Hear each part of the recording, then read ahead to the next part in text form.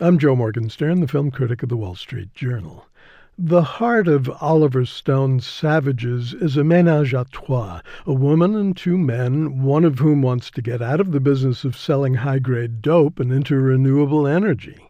He's already in it, though. The movie renews the energy of worn-out themes: drug violence, drug wealth, California dreaming, Mexican cartels, and regenerates the career of Taylor Kitsch. The violence is graphic, the dialogue can be arch, and the style is often mannered, but this long, dense adventure takes surprising side trips into thoughtfulness, ruefulness, whimsy, and romance. The Trilateral Love Commission has overtones of Butch, Sundance, and Etta, or for that matter, Jules, Jem, and Catherine. It's comprised of Taylor Kitsch's Chon, Aaron Johnson's Ben, and Blake Lively's O, as in Ophelia. Chon and Ben are partners in a Southern California enterprise that promotes, at least for them, better living through botany. They grow and distribute weed of such legendary quality that a powerful cartel from south of the border offers big benefits in exchange for part of their product. It's an offer they can't refuse, but they refuse it all the same, and their decision changes the threesome's fate. The savagery first emanates from the cartel, but the story tracks the increasingly desperate measures that Chon and Ben take to secure the safety of the woman they love and to exact sweet revenge. Savages is good, nasty entertainment sustained by a buoyant spirit.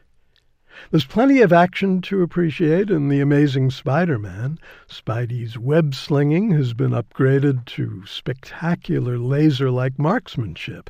The flying sequences in unexceptional 3D have Spider-Man swooping, swinging, and soaring around Midtown Manhattan with ever greater maneuverability.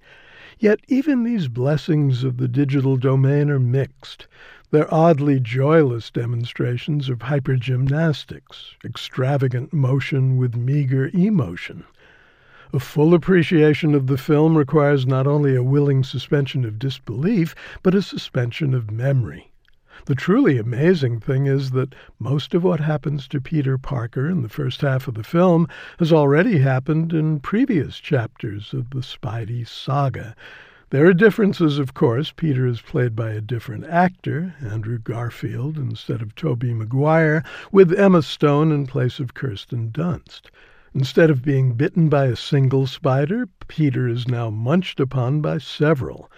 But he gets the same lecture on responsibility from Uncle Ben. He goes through the same grief over Ben's fate, discovers the same superpowers in belabor-intensive ways, invents the same uniform and mask.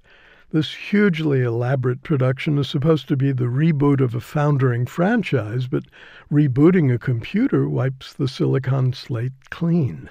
In the movie, what's old is old again. I'm Joe Morgenstern. I'll be back on KCRW next week with more reviews.